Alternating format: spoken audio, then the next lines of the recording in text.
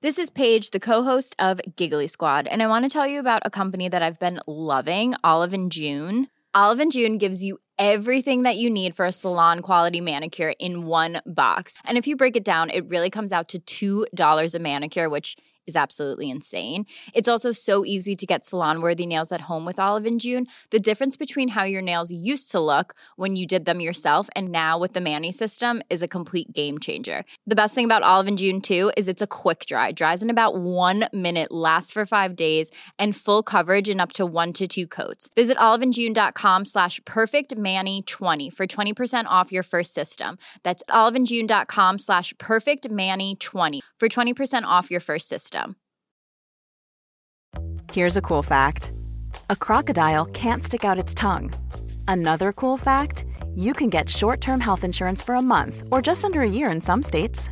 United Healthcare short-term insurance plans are designed for people who are between jobs, coming off their parents' plan, or turning a side hustle into a full-time gig. Underwritten by Golden Rule Insurance Company, they offer flexible, budget-friendly coverage with access to a nationwide network of doctors and hospitals. Get more cool facts about United Healthcare short-term plans at uh1.com. This is it. The time has come. Saturday night's all right for fighting. Push him down. Get in the ring and go the distance with Fight Night with Gareth A. Davies. You're better than that. On Talk Sport.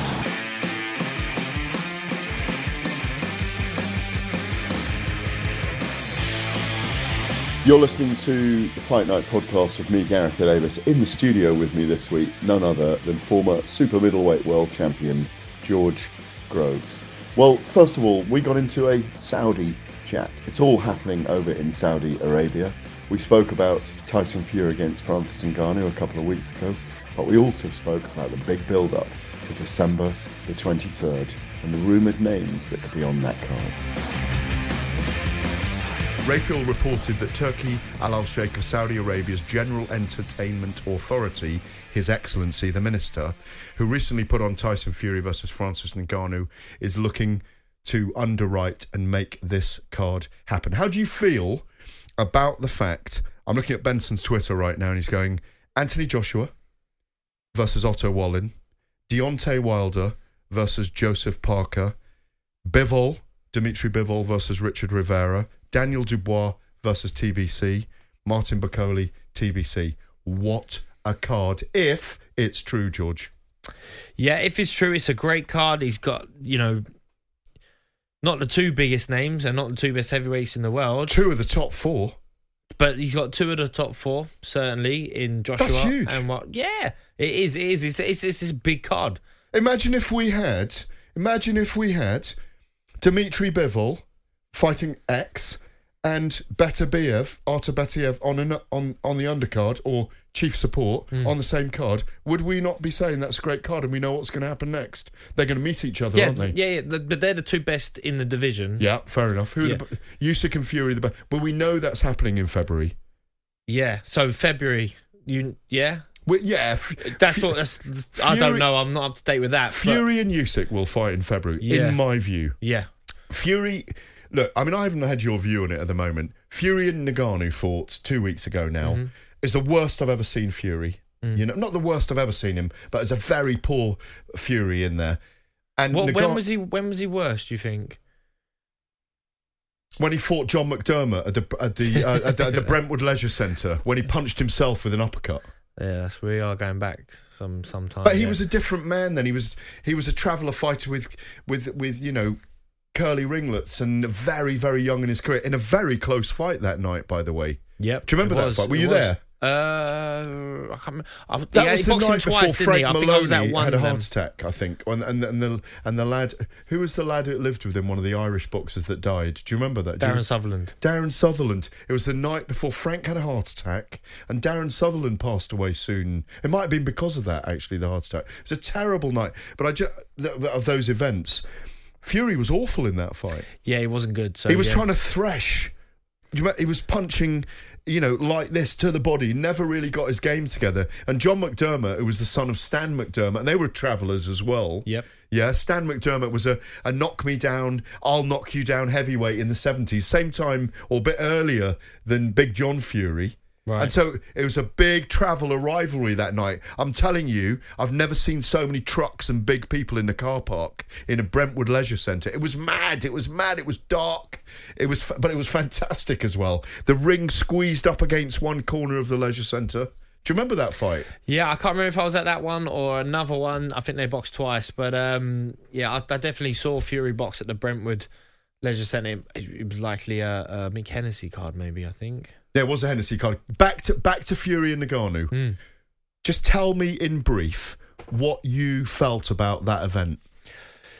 The event, it seemed... The fight, I mean. The fight, sorry, yeah. So the fight, it was... I thought Ngannou won, but either way, I wasn't sitting there with a pen and paper scoring the rounds, Gareth. That's what I'm hands up. So I didn't think I needed to. So, halfway through the fight, I'm thinking, Fury's been dropped here, and I don't think he's really winning these rounds. He's trying to come back. He's trying to find ascendancy, but he's not getting it, is he? No, he's not. I mean, he's winning. He's nicking some of the rounds for me. Yeah. I mean, possibly. I had him winning by a round or maybe 2 rounds. Yeah, and I think the Tyson Fury fans, and you might be one of them I who really appreciates what Tyson Fury does. Yeah, I do. Whereas if you're like, well, actually, Ngannou looks like he's sort of dominating in terms of being able to boss the fight. On the eye test, yes. Maybe landing the bigger punches, the more eye-catching. Yeah, correct. So for me, someone who maybe peppers a bit more with some loose, fast shots, but gets caught more with the eye-catching shots, I always give the round to the guy who lands the eye-catching shots. So, but as I say, to be honest, I wasn't sitting there scoring round by round. And sometimes you got a consensus that one guy's won, but when you look down at your piece of paper, you realise, oh, no, wait, this is either much closer than I thought, or actually it's gone the other way. But Fury, let's get straight, Fury was awful. Like, he was awful. Interesting points were made that when you Shakur Stevenson, we'll hear from him later when he says this, that he's had sparring sessions when he's going there and he knows who he's sparring, he knows it's going to be no problem at all, and you don't get that sharpener of adrenaline on the way there, but when you know someone's coming to take your head off and you actually appreciate it, your body feels different. Can you appreciate that? Yeah, I know. I could see what he's saying. You're a little bit too relaxed or too switched off. And Fury definitely overlooked Ngannou. Did not think he was going to be any form of challenge. I don't think he's had competitive sparring in a long, long time. Fury. He looked, when he was getting hit, he had that look of a fighter who hasn't been hit in a long time. And there's that element of panic that would come in on a prospect's face, but because he's vastly experienced and because ultimately he's at the end of the rainbow now, he's got this big fight. He's already signed in for the biggest fight of his life. Which we believe's in February against Alexander Usyk out in Saudi Arabia, by the way. Yeah. So let me throw to you about December the 23rd. What's your feelings about how big is that event if it happens then, with a Wilder on it, with a Joshua on it? How big does that make that event with a Parker on it? It's exciting, but is it too much, Gareth? Is it too? Do you need that many stars who are not fighting each other? They're just fighting on one card. Would you rather have that spread over different weekends? No. Would you want it in the UK? Yeah. Would you want it in Vegas? Yeah. But it's not. It's going to be in. I think it's going to be. Who knows? It's looking like it's going to be in Saudi Arabia. Yeah, because the argument at the moment for a lot of people is, would these fights, and the promoters especially say, would these fights can't get made without basically the Saudi money? But all of them fights could get made anywhere else in the world. Could you get them all on one night? Absolutely not. But do we need them all on one night? It'd be really great, and I'm sure you'll be out there, Gareth, and it'd be big name after big name. And you've had a great night, but then maybe the next morning you're thinking, oh, I would have enjoyed that if that was a great month. That event in Saudi Arabia 2 weeks ago, from start to finish, I'm talking about the whole event now, the gala dinner, the way they built it. What did you eat at the gala dinner? What did I eat? God, I was so busy talking to Chuck Liddell and Randy Couture and hugging Manny Pacquiao and interviewing Lennox Lewis, chatting to Mike Tyson. I can't even remember what I ate, but I was so busy enjoying this room full of some of the greatest names. I wish you'd been there. I wish you and Frotch had been there. Some of the greatest names I've come across in boxing and MMA in the last 30 years, you know. What did I eat at the dinner? I think it was really delicious food. I mean, I don't recall, because Ronaldinho was sitting over there, and Eminem walked past there, and you know, it was just staggering. So was it the best event you've ever been to? Yeah, no question, the biggest event I've ever been to in my life. Yeah. And can I say, and I'm definitely not trying to bash the Saudis, because I think this is great. For me, who wasn't there and didn't get to do you wish you'd been invited? No. But I wish you'd been invited. I wasn't there.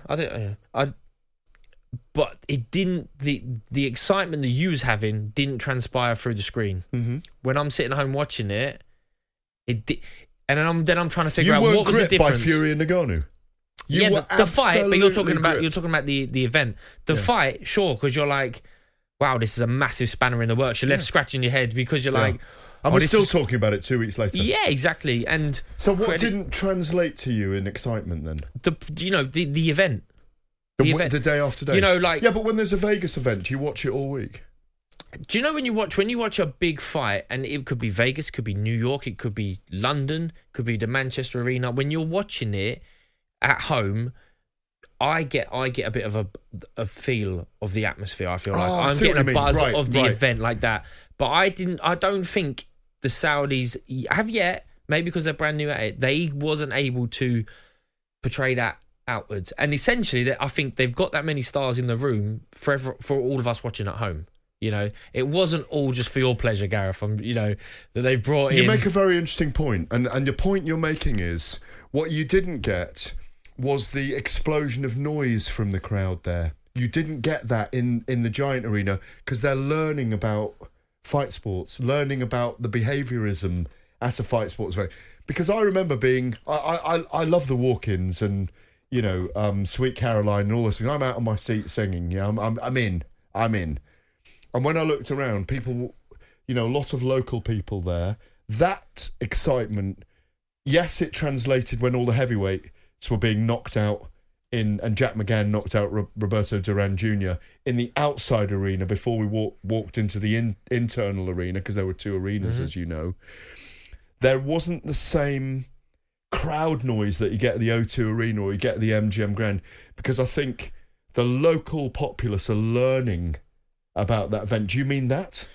Well, that is the question. I'm asking, what is it? I'm asking you because you was there. But when I'm watching it on TV, it just doesn't get that. It just doesn't get the same part across.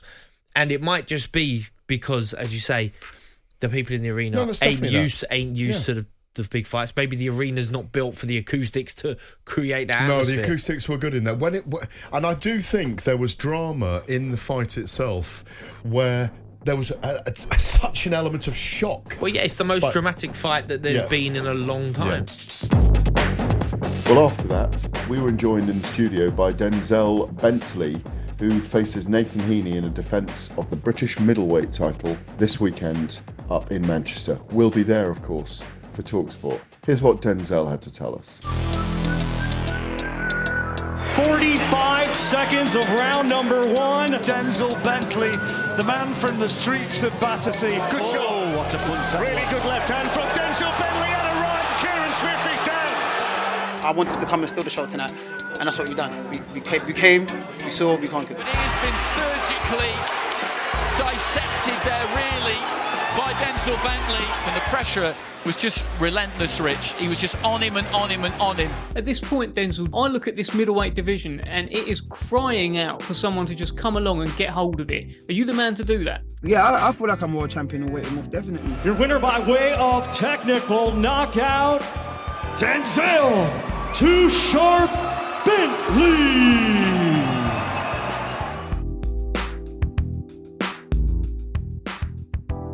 You're listening to Fight Night and TalkSport with me, Gareth Davis, St. George Groves. I'm just calling you George Groves for a while now. I'm taking the Saint out for now, but we'll come back to Saints and Angels and all those things in a minute, George. Yep. He is my guest for the next 2.5 hours.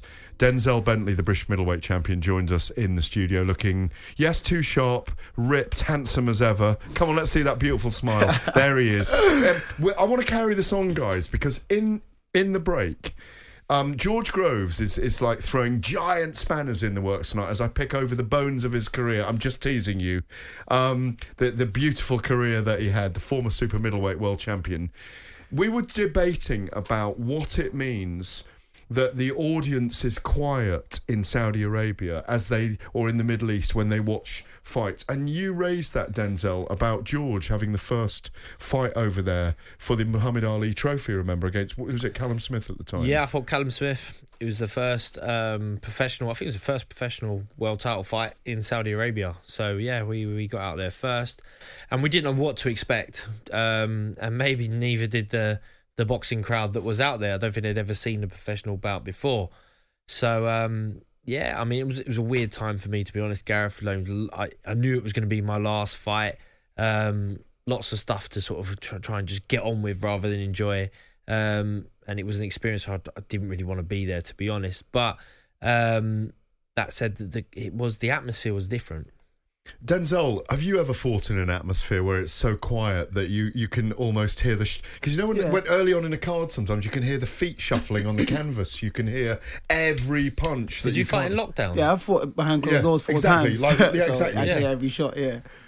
Did you ever feel bad? You know, like, because sometimes you whack someone, you got the nasty little 10-ounce leather gloves on, and you hear the sting come off their ribs, and usually you can't hear it because the crowd are going crazy.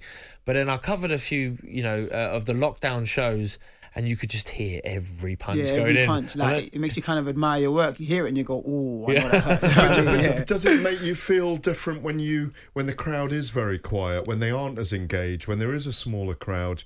Yeah, can you appreciate what George is saying, Denzel, about that it didn't translate here because for Fury and Ngannou in that event because that you couldn't feel the atmosphere of the crowd? I mean, I guess there's two sides to it. I mean, like, without the crowd and the noise, I guess you can maybe lock in a bit more, focus a bit more, because there's less distraction depending on who you are. And some people, like, they get up for it with the crowd. They do it for the crowd. There's some boxers that are just bad sparrers in the gym. And on fight night, the atmosphere and everything gets them up for it and they perform brilliantly. So I guess it just depends on what type of fighter you are. When you were watching that last weekend, did you have views on Fury and Ngannou?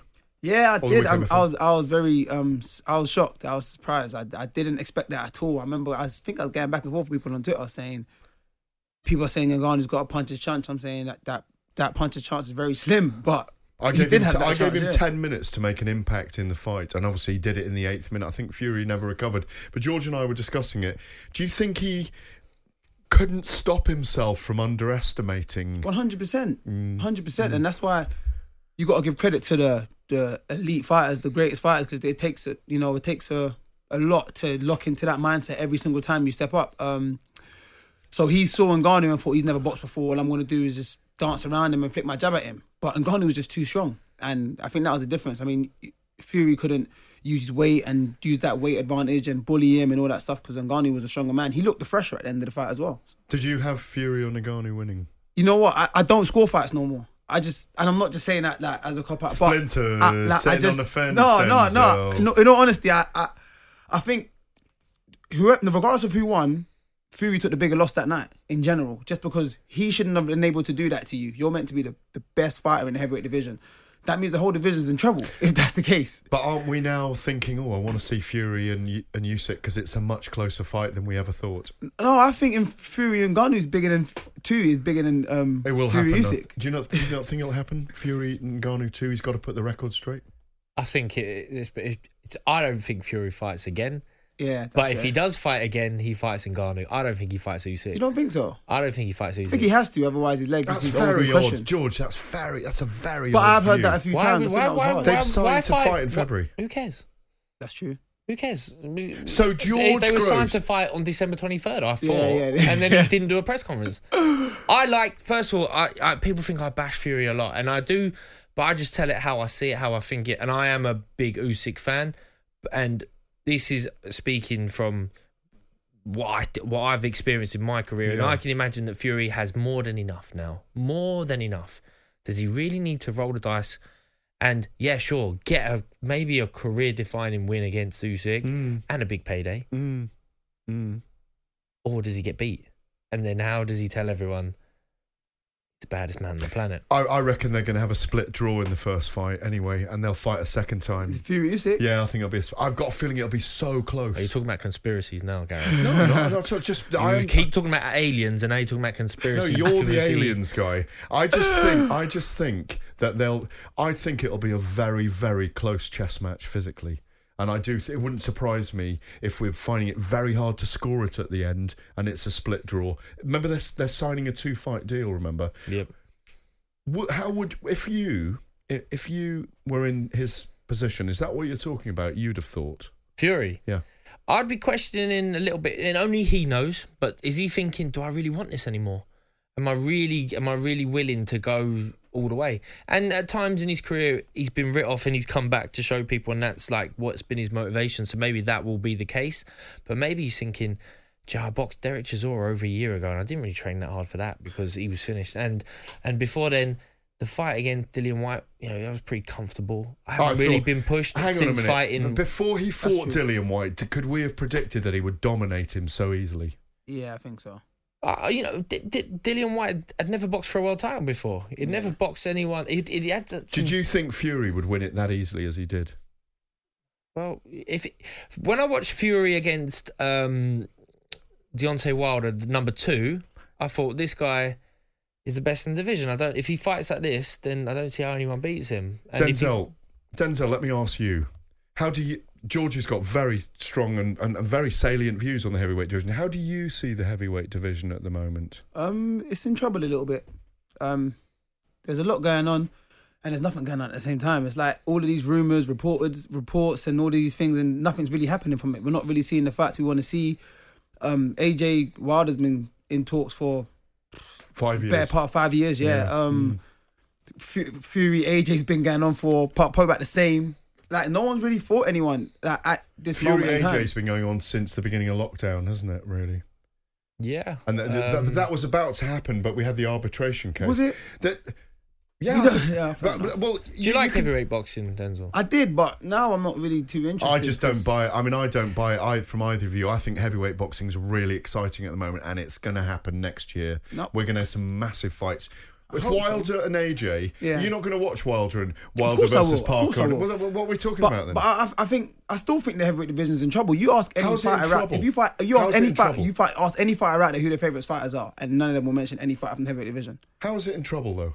Because they're nobody's favourite fighters. If you ask any kid on the street, who's your favourite fighter? No one's going to mention any fighter from the heavyweight division. It's always been like this. Why haven't we had an undisputed title for 24 years? Money, timing, ego always comes into it. You go back to the mid-'80s, Don King brought Mike Tyson through in that tournament with the HBO. I think the way they should do is have a tournament for heavyweight boxing. Oh, yeah, literally. Pick the top 12, have 3 groups. You were in a tournament like that. It sorts out... I know you got to the final and you didn't win it, but I'm not pushing that at you. But look what it did. Look what it created. It created a number 1 in the division. Don't worry about my one. The cruiserweights, which was Usyk. Yeah, exactly. Yeah. They had all 4 world champions went in. Yeah. I don't think there was a loss on anyone's record. No, there wasn't. And they all fought within 12 months. But the problem was, Gareth, Usyk completed the cruiserweight division within 12 months. Yeah. And then he had to go up to heavyweight. What happens if we complete the heavyweight division? You'll be out of a job, mate. I won't be out of a job. There are 17 weight divisions to talk about. I know he'll have really bad intentions when it comes to the fight. He's there for the knockouts. Really good left hand from Denzel Bentley and a right. Kieran Swift is down. I still punch people in the face. I'm the nicest hard you'll ever meet. Great body shot by Heaney, and he can't take that one. Yan Yadin down. It was an absolute peach. I think it's going to be a cracker of a fight, and I promise the winner of this fight will get a shot at the world title next year. Inside a minute, Denzel Bentley defends the British middleweight title. He's going to come and bring his best. You lot said it's his dream, and I've never known a man not to fight as hard as they can for what they want. Nathan Heaney gives his fans the win that they want. Dreams don't always come true, you can all dream. Choose your words wisely, because you never know what could happen. Denzel, I watched with interest your fight with Janibek Alimkhanuly in November. It's a year ago, isn't it? It's a year ago. It's literally a year ago today, isn't it? Yeah, it's actually crazy, man. I mean, a couple of memories came up on my phone, and I was like, wow, I was in Vegas last year. Yeah, you were fighting for the world title for the for the WBO middleweight title. You will come again. You showed incredible tensile strength on the night. You fought within yourself weirdly, and we've talked about it since. You could have gone harder, but you learnt a lot from that. You obviously had the British middleweight title. You've retained it against Kieran Smith. You've got Nathan Heaney next weekend. What do you know about him? What are we led to believe, to expect from the fight? I know he's got a whole army behind him. I really rate his last performance against Jack Flatley. That's the best I've seen him. I think that made me kind of rate him more than I did before, because I thought Flatley was a decent fighter and he beat him quite comfortably. Apart from that, yeah, he's decent technically. I think he's better than a lot of people give him credit for. He just doesn't look the part. He's quite stiff and every shot looks like an exercise, so everyone kind of thinks he's not that good. But I think he's better than a lot of people give him credit for. Yeah, Denzel. I mean, we were talking earlier about maybe overlooking opponents, and you've been up at these. You've challenged for world titles now. Yeah, and it's hard. I know it's hard. You come back. What's the plan? Like, is there a plan, or are you doing that typical fighter mentality, fight by fight, and we see how we go? Or you're like, no, I need to get back to the top. 100%. I'd be lying if I wasn't thinking. If I told you I wasn't thinking, I want to get back to our level, but these are the steps I've got to take to get there. So as soon as I came back, I fought Kieran Smith. Everyone kept asking me, how do I get up for that? How do I get up for that? And I'm saying, I get up for that because I know without this, I can't get back to where I want to go to. Yeah. And this is the same thing. It's just the journey. These are the steps I've got to take. So after this, I want to get back to world contention. Have you got a route planned yet? Yeah, we had a meeting with George and Frank, and yeah, they said they have something planned for me. Nice. Let me ask you, obviously you have great power. You're a great stylist as well. Do you want to make a statement next weekend? 100%. That's all I'm about. I need to make statements that's going to make everyone feel like this guy's way above British level. Why is he still fighting here? Like, move him on. Do you know what I'm saying? I don't need anyone second questioning me, like second guessing me, thinking, oh, maybe that wasn't too convincing. Maybe he should have another fight. Nah, I need to get straight back to world level. So I've got to make a big statement. Who are you convincing? Is it fans? Is it rivals in the industry? Is it the WBC? Is it your team and your promoters? It's my team and my promoters. I need to. I mean, they believe in me, but fans also want to see me box at a certain level. They don't want to see me struggle against Heaney and then box at a higher level, thinking that I'm not ready for it. I need everyone to kind of realise I'm going to where I need to go to. It's a great division, isn't it? Gennady Golovkin's still knocking about as number one in the WBC. I think you're 12 at the moment, aren't you? Chris Eubank Jr. is around. Shane Mosley Jr., Michael Zarafa, Erislandy Lara. I mean, I can't believe he's still fighting, frankly, but he's a brilliant, evasive fighter, isn't he? Yeah. Pushed Mayweather to the limit. Brilliant against Canelo. Alim Kanouli's still there for the rematch. I'm sure you're after that at some point. Yep. Felix Cash is around. All these. There's great fights for you in Britain and definitely. At world level. Yeah, no, I'm up for all of that. I mean, Felix Cash has been missing for a while, so he needs to get his career back on track, and I'd love that rematch down the line. Yeah.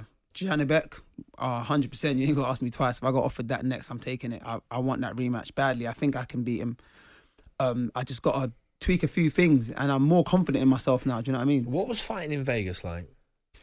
It was a good experience, because it's like, I didn't think I'd go Vegas to fight. I'll be honest with you. I didn't think I would ever go Vegas to fight. I've always wanted to. Stuff I watch on YouTube, All Access, the big fights in Vegas is like, wow. And then I got there and it's like, oh, we're here. I'm seeing my face on the billboards. It's like, this is crazy. I can't believe I'm actually living this. But I didn't want it to get to me too much. I remember speaking to you when you were there that week, and you were like, no, I'm just chilling. Yeah, I'm just literally. chilling. I'm not even thinking I'm in Vegas, which was like, I found it mind-boggling. Yeah, I didn't want the occasion to get to me. So the day I got there, the night we landed, we just went around the strip, went for a long walk. Have you been to Vegas before? No, never in my life. Who did you have with you? You had a few family members with you over there, yeah, there's like 30 of us came down. My parents, my siblings, 30. And then my cousins all came out. 3-0. That's an expensive trip to Vegas. I hope you came back with some money. I hope they weren't gambling all your winnings. No. All your earnings. Yeah, no, they weren't gambling, none of mine. Yeah, but Denzel, your family, your friends, yeah. Since the first time they've seen you box, they go,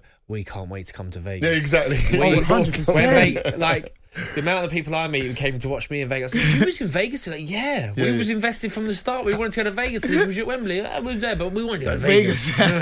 You fought Badu Jack on the 12th of September 2015. I was there at the MGM Grand. We mentioned it earlier. It was Floyd Mayweather against Andre Berto. It was a huge event because we thought he'd come back from like his 4th retirement at that point. What was your experience fighting for the WBC super middle, wasn't it? WBC. Yeah, what was your experience of Vegas like?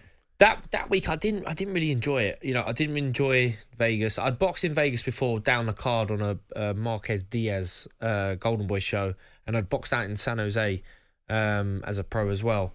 Been to Vegas to box as an amateur, but as a pro, it's just got that feel different. In the UK, everyone who's there feels like we're only here because you're the boxers. Whereas when in Vegas, for me, the impression I got was like, you're the boxer, almost like you work for us.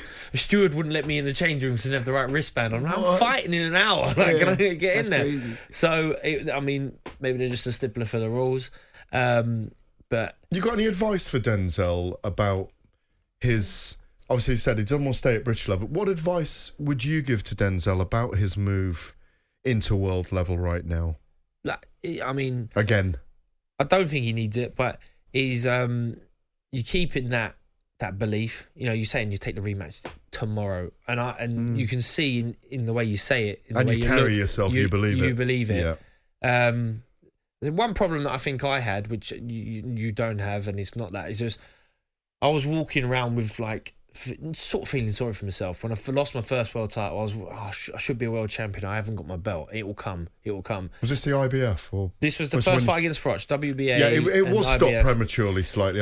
You were in trouble in the moment, but Howard Foster did step in. I think it was slightly premature, which you campaigned for with the IBF. It was completely premature. No, you won your case. All right. We won the case. It was the worst fought in front of 80,000 afterwards. You made millions. No, but you're a huge superstar. The point, Gareth, is that I had to go back to square one and be like, right, you need to rebuild properly. Whereas I was sort of, the analogy I give is I climbed Everest, I got 15 feet from the top, and I lingered and died, right? Instead of going, and I'm going around going, you slipped. I'm going, I've climbed Everest, but you haven't climbed Everest.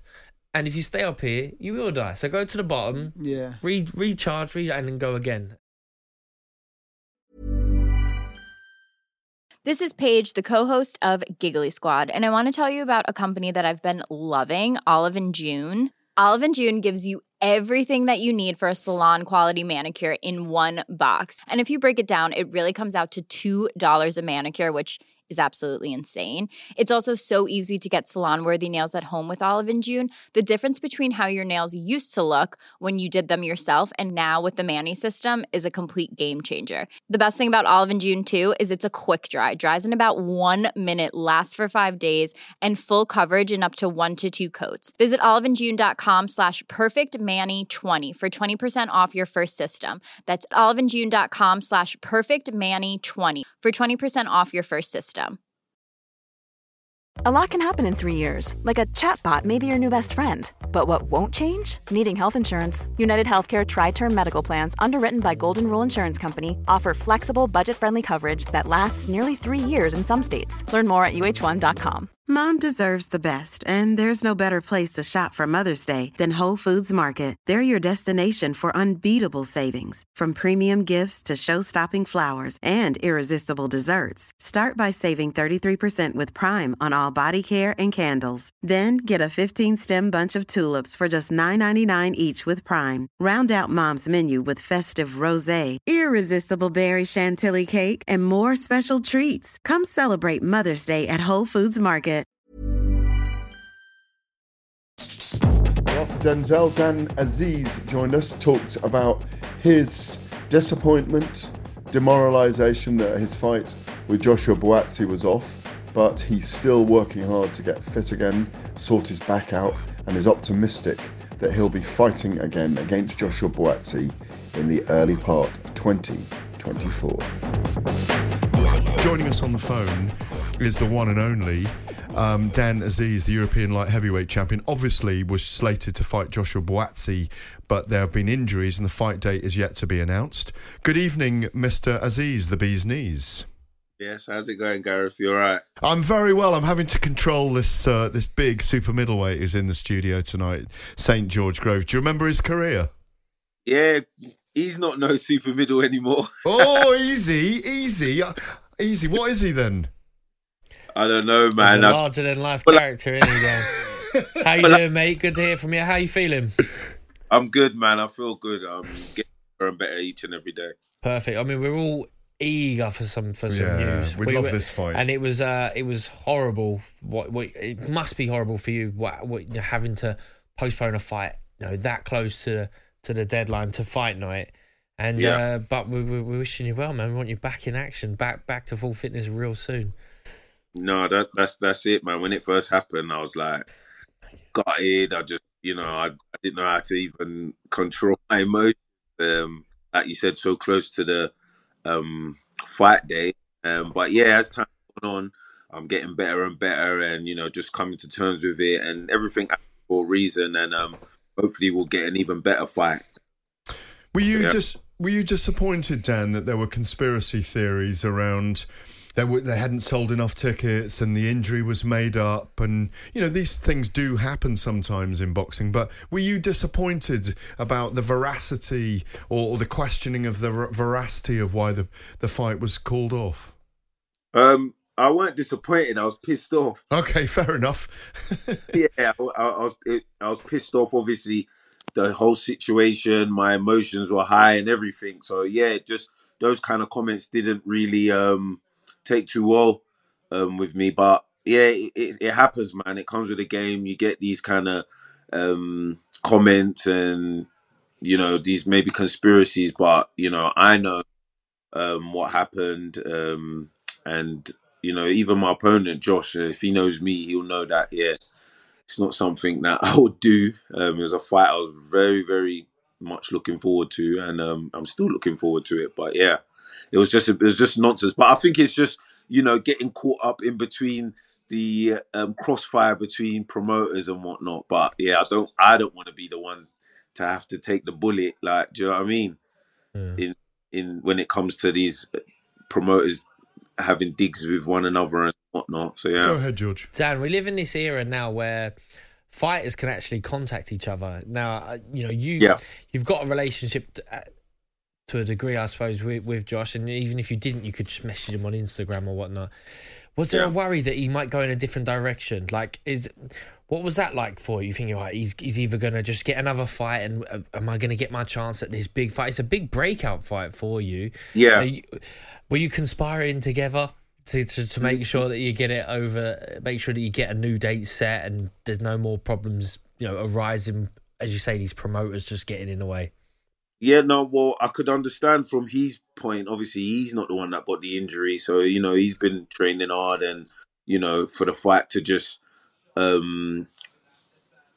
be taken away from him like that. But I was nervous. I was thinking, shoot, like, is he just going to fight somebody else? Would the WBA, like, maybe put somebody else, like, go down the list? Like, would I lose my shot? Like you said, it's a breakout fight. There's a lot on the line. Like, whoever wins potentially fight for a world title next. And yeah, man, like it's so I wasn't. So many things were going through my mind, George. Yeah, I don't know, man. At that time, it wasn't really a good time for me. Like. So let me just kind of cut to the quick.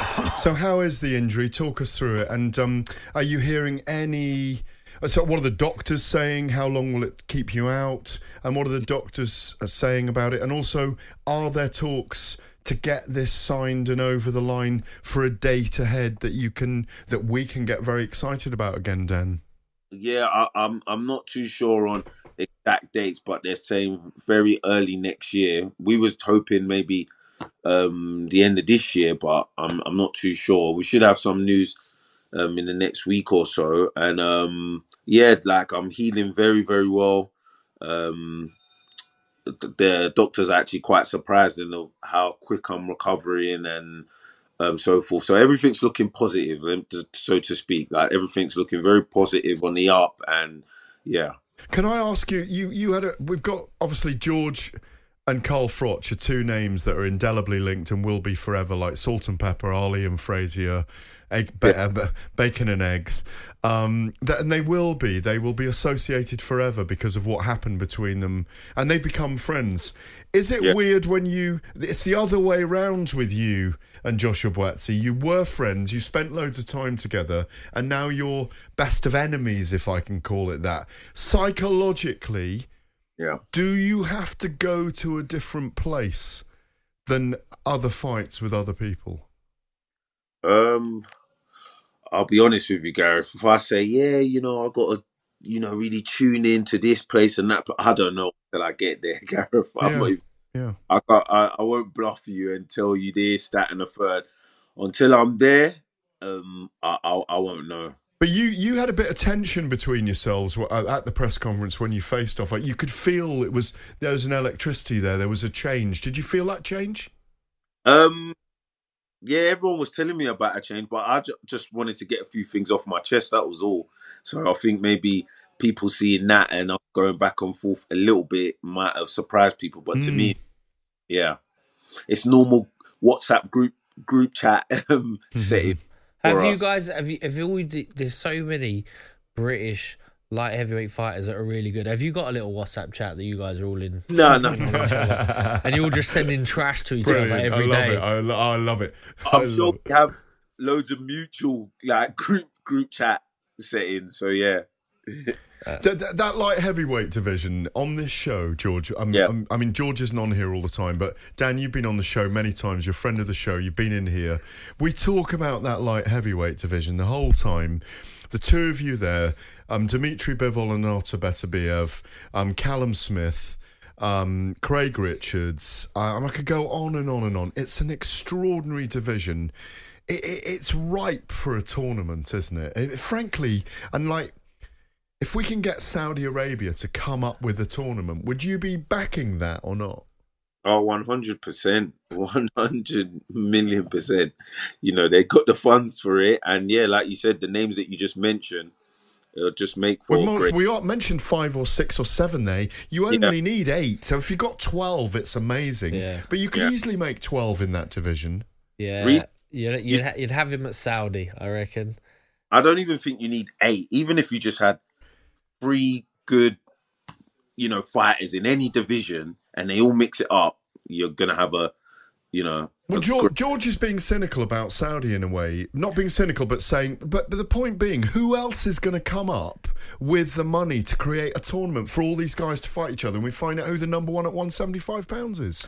Hey, no, it could be Saudi, but I think, I like the tournament idea. I like you the did tournament it, was amazing. I done it, and the I Muhammad didn't do Ali it. Tournament. Where did that money come from? It was through the backers at Wasserman, wasn't it? Well, I mean, me and Eubank had good purses, but also we sold out the Manchester Arena. Oh, it was an amazing night, mate. I was there. It was amazing. We done record numbers on ITV pay-per-view. Yeah, it was fantastic. So the fight washed his face, and the same will happen if these guys get in with each other. I completely agree. It's frustrated me not just me, but it's frustrated fans for 2 years. There's so much. It's a talent-rich division, isn't it? I was at the studios with Craig Spider Richards as news was breaking that Dan Azeez had potentially had a postponement injury, and like obviously no one can tell Craig Richards at this point, but I'm just thinking, there's so many fighters here in this division.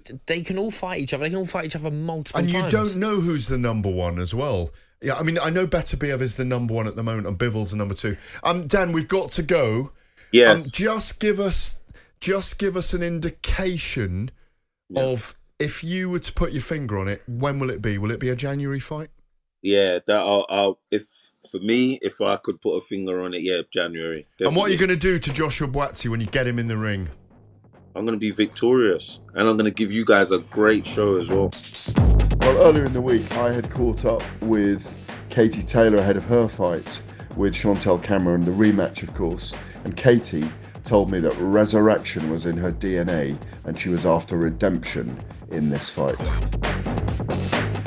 The growth of women's boxing over the last few years has been absolutely incredible. And back then, you're talking about the odd fighter. Christy Martin was phenomenal. Deirdre Gogarty Layla Ali. They're just there wasn't the strength and depth that we have right now in women's boxing.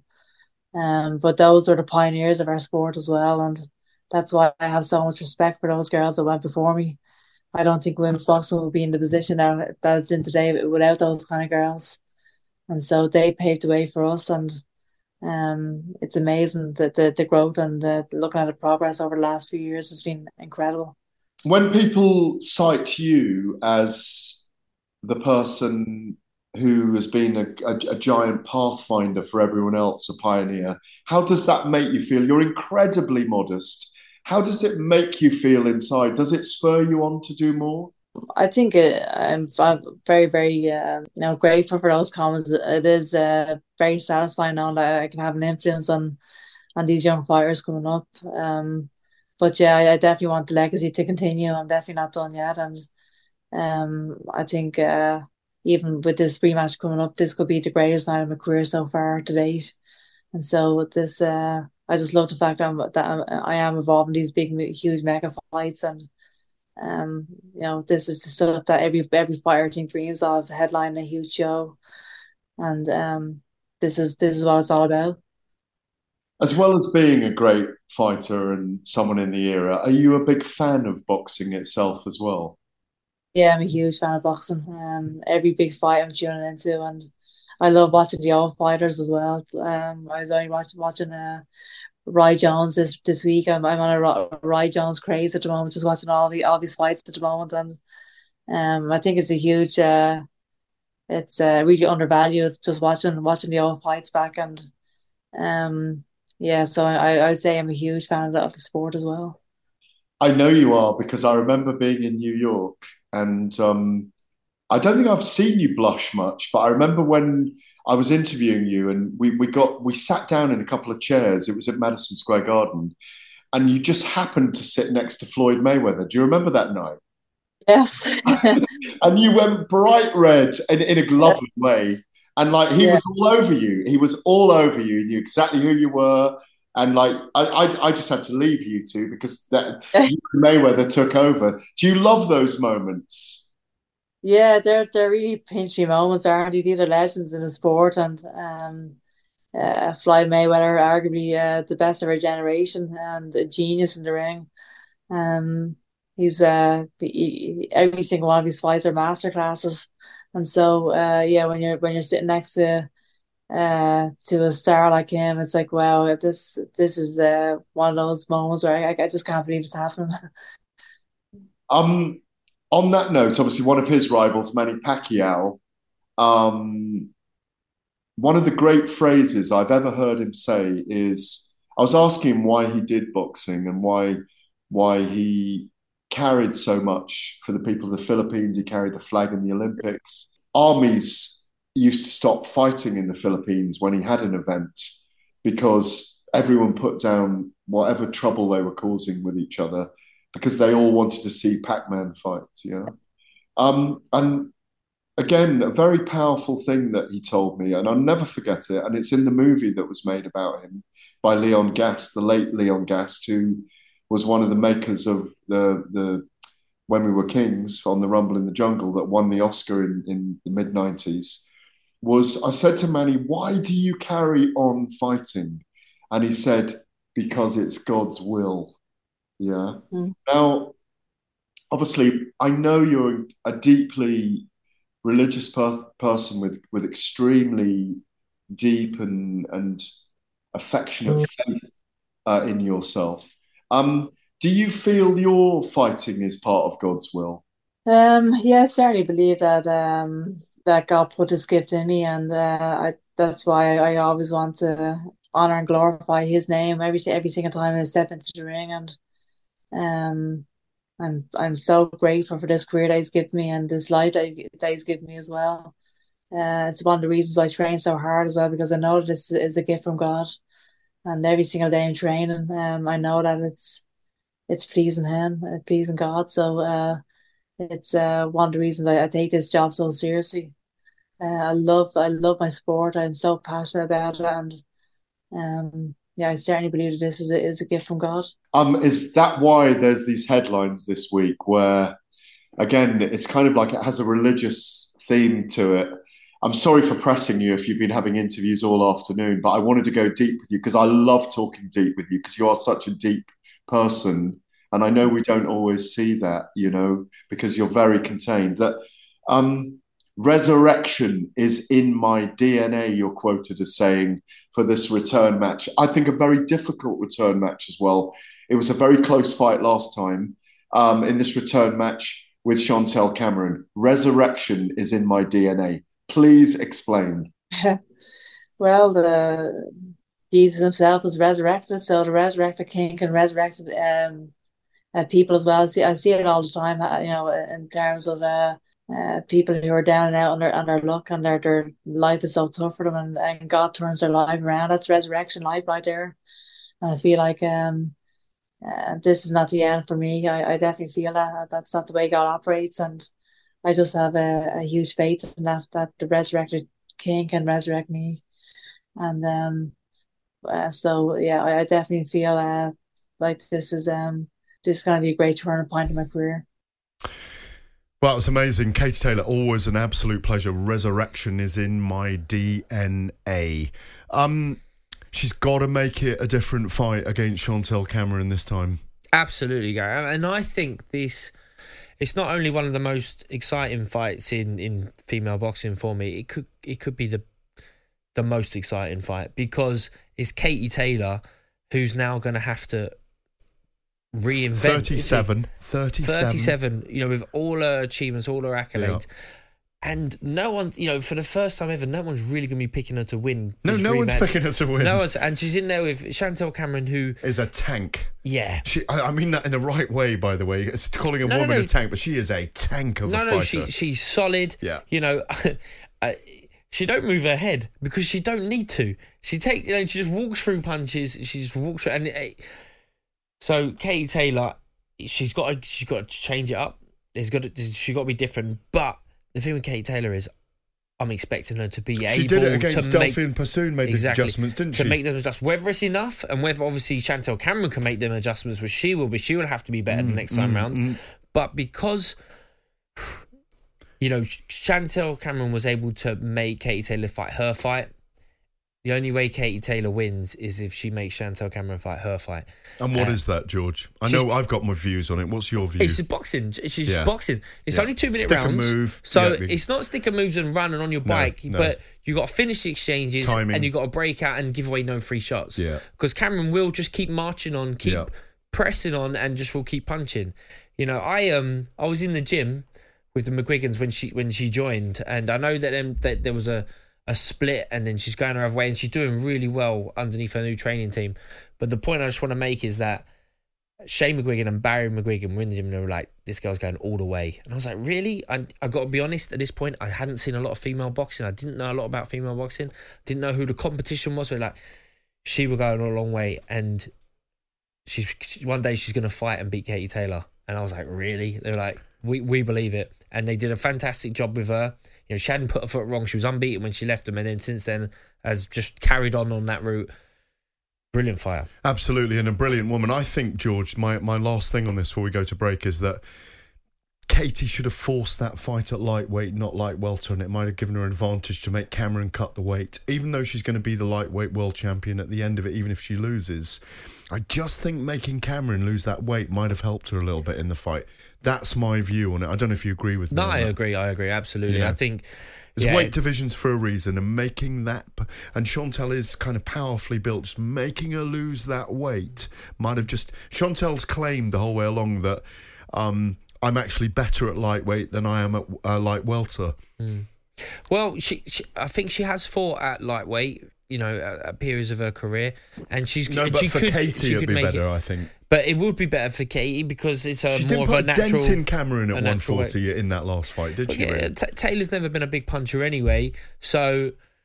And I can see why she's kept it at the same weight. She's like, no, if I change the weight and I win, then people are going to say it's because of the weight. I want to go out and show everyone I'm the better fighter than Chantel Cameron. Finally this week, I caught up with one of the great young fighters in boxing, Shakur Stevenson. In my mind, in my crystal ball, I can see a Lomachenko.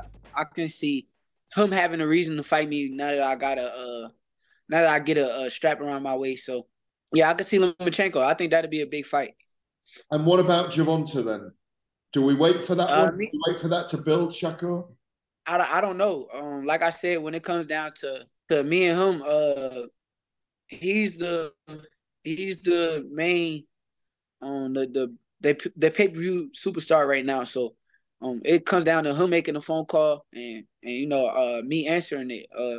Whenever he's ready, I'm ready. So I'm willing to fight him next year if it happens. My next fight could be against him. I ain't tripping. But it's all up to him. I can't throw no offers out to the biggest star in the sport of boxing. You've always said it's a super fight and the timing has to be right for it when we've spoken about it. Yeah. And it is one of the biggest super fights, if not the biggest. You cut out. What I was saying was, you've always said to me, that's one of the biggest super fights in boxing, and it is. And the timing needs to be right as well. Yeah, it is. I still think that's honestly, I think that's the best fight in the sport of boxing that you could make right now, if you ask me. Tank is a special talent. He got skills out of this world. I'm a special talent, and I'm the type of fighter. I just got a lot of greatness within myself too. So I think that's the best fight to make. I liked this list you came up with the other day. Yourself at number 1 most skilled boxer in the world. Terence Crawford at 2. Naoya Inoue at 3. Gervonta at 4. And Tyson Fury at 5. Yeah. No Usyk, no Canelo. Definitely those at 5. I mean, that's all preference. Usyk is a hell of a fighter. I can't take nothing away from him. But it's just like my preference. My preference. I like all of them guys. One guy that I really miss on that list is Jerron Boots Ennis. I like him a lot too. I think that he's a hell of a fighter. So it's all preference though. If I miss Usyk, if I miss Canelo, it was just my preference. My preference, who I felt. The pound for pound list is always mythical, isn't it? And it's always difficult. It's always a debate. Yeah, because at the end of the day, you can't really make up a real pound for pound list because it's preference to everybody. Like even the people who goes up there and say, "Oh, we think this person is pound for pound number 1, 2, 3, 4, 5." Clearly, Bud is number 1. Clearly, but I'm just saying, like, as far as like preference is, them people just picking their own list. They pick who they feel is deserving of the pound for pound list. So, honestly, I'm barely even chasing pound for pound, being on a pound for pound list. Like I'm barely chasing that. I want to be number 1, and until I'm number 1, I won't stop. So, I've been saying because when you're number 1, they know you number 1. Yeah, no, I've been saying for 2 years you're going to number 1 anyway. If you recall, I've always said it to you. I've said it to you for 2 years. You're headed there. On Tyson Fury, did you see the Francis Ngannou fight, and were you surprised by it? And do we need to be careful writing guys off who've got an incredible story in their life? I mean, you can say that, but I think that was more so Tyson Fury didn't really take him serious. It didn't look like the same Tyson Fury that I'm used to seeing. I watch a lot of Tyson Fury fights. Usually he's like on point. He's sharp. He don't look tired. He's letting his hands go. With that fight, it looked like he was kind of like he didn't take it serious. Like he wasn't in shape. That's what it looked like to me. Like he wasn't in great shape to let his hands go and do everything that he usually do. He didn't look like the same Tyson Fury to me. I agree, and when everybody's been telling you, and when it's a guy making his pro debut and he's come from another combat discipline, maybe he didn't have the adrenaline he needed when he went in there, Yeah, that's another thing too. Like, that's like when I'm sparring somebody that I know like they not that good. I go in the gym, I'm lackadaisical in there. But if you spar somebody like that they like a real good fighter in front of you, you like, all right, you on point, like you on top of your game, and I can see that being like a issue too.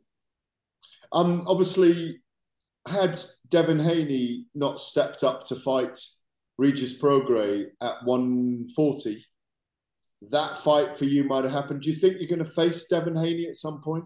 I don't know. I'm not sure that fight will ever happen.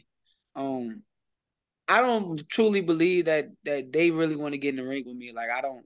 They could talk and act like that's what they want to do, but nah, I don't think that they, like, deep down inside will want to get in the ring with somebody like me. What do you think happens with that Haney-Prograis fight? How do you see it? I don't know. I ain't really got no prediction for it. I'm real cool with Regis, so I wish him nothing but the best. But I don't know. I'm not sure. I don't know how he's gonna hold up at 140. You never know. He may not got enough power to keep somebody like Regis off of him, but he may feel better at 140 and look a lot sharper than he did at 35, just because he's not cutting that much weight no more. So you never know. I'm not sure on this one. Will you be up at 140 at some point in your career? Yeah, for sure. Like I said before in other interviews, I will go to 140 if it makes sense. Like, if it's something that makes sense, I would not mind going to 140. Honestly, when I'm in the gyms, I'm sparring with 40, 47 pounders, and they say sparring is different from the fight, but when you're skillful, like when you're so skillful that you could hold your own with guys at 40, 47, I don't think nothing going to change when you get in there with them 8-ounce gloves and you know how to defend yourself properly and get out of the way of punches, and you're still gonna be yourself. So I wouldn't mind fighting at 140. Could you see Terence Crawford? Obviously, he's a welterweight. Could you see him going up and facing Canelo and handling Canelo? Because that is a fight that we all kind of crave in a way. You know, a real test for both men. I think that he will surprise everybody in that fight. I think that will be how he surprised everybody with the Errol Spence. I think that he will surprise everybody even on a higher level with Canelo, because when I watched Canelo, I seen like a lot of mistakes his last fight that I know for a fact Terence would like capitalize off it. And another thing too that they don't realize is Terence can crack. Like, Terence really could crack. It ain't, I don't care who you are, you ain't just gonna let him hit you. And he knows how to hit the target. So I don't know. I think that Bud would surprise everybody. He's a great talent, isn't he? Yeah, Shakur Stevens is an amazing talent. And I think what's just a brilliant thing for fight fans right now is just that division is hot. You know, he's going up to he's moved up in weight now. He's got his first world title fight up at this new weight coming up. And, you know, we want to see him in there with Gervonta Davis. I want to see how he's going to get on with Lomachenko. I think he's still got plenty in the tank, you know. So there's going to be so many great fights coming, because these guys at this weight, they do have to fight each other, and it will happen. And I think he'll pursue Devin Haney up a division if he has to. He's got the skills to go to 140 as well, in my view. He's tall, lean and long, Shakur, when you stand next to him. And he's just got that... It doesn't matter that he's 20 with 10 stoppages and 10 decision victories. For me, he's got the spite of an early Mayweather, and the skills of an early Mayweather as well. I really do genuinely feel that every time I talk to him, it's always a fascinating interview. I want to go deeper with him every time because he fascinates me as a character. As he was saying there, when he's not in the gym, he's just with his family. Loads of cousins, loads of brothers and sisters. He's one of 9, I think he said. Like, that's what he does. Keeps you grounded, doesn't it? Well, yeah, I mean, fat family definitely can do that, because they won't worship you. They'll see you as a mere mortal, which I'm sure is needed. You know, you do need that from time to time. But when I first came across Stevens, I thought he was, you know, a talent, but maybe without discipline, maybe without that experience. But my opinion changed on him very quickly, and now I think he's a knowing fighter. He's a knowledgeable fighter. He's a fighter who highly skilled, but, you know, will go from strength to strength, you know, and the tougher the test, the better version we're going to see of him. Am I overstating this finally if I say he could be to boxing what Prince was to music if he fulfills his talent? Well, Prince could play every instrument. He gigged after gigs in chill lounges. He was a good baller, weren't he? He could play basketball as well. I'm only going off the Dave Chappelle. I'm talking genius level. What I'm asking you, could he be genius level? Maybe. I'm not quite far along the journey, but I haven't had as many intimate words with him as you have. That's it for this week on the Fight Night podcast. Please subscribe to our YouTube channel. Listen to the midweek show with myself and Adeola Depot. Tune into the Thursday show with White and Jordan and Spencer Oliver. And of course, we're with you every Saturday night. And this Saturday, as I say, we're in Manchester for Denzel Bentley versus Nathan Heaney and Frank Warren's Magnificent Seven. We'll see you then. There are belts everywhere. 7 title fights. There's 7 top-of-the-bill fights here. Magnificent Seven ride again. Good right hand there from Exeter. That was a solid shot. Absolutely sensational from Liam Davis. Good overhand right from Rankin. What an opening round this is for Nick Ford. Great body shot by Heaney. Good left hand from Denzel Bentley and a right. Kieran Swift is down. Absolute bonanza for boxing fans.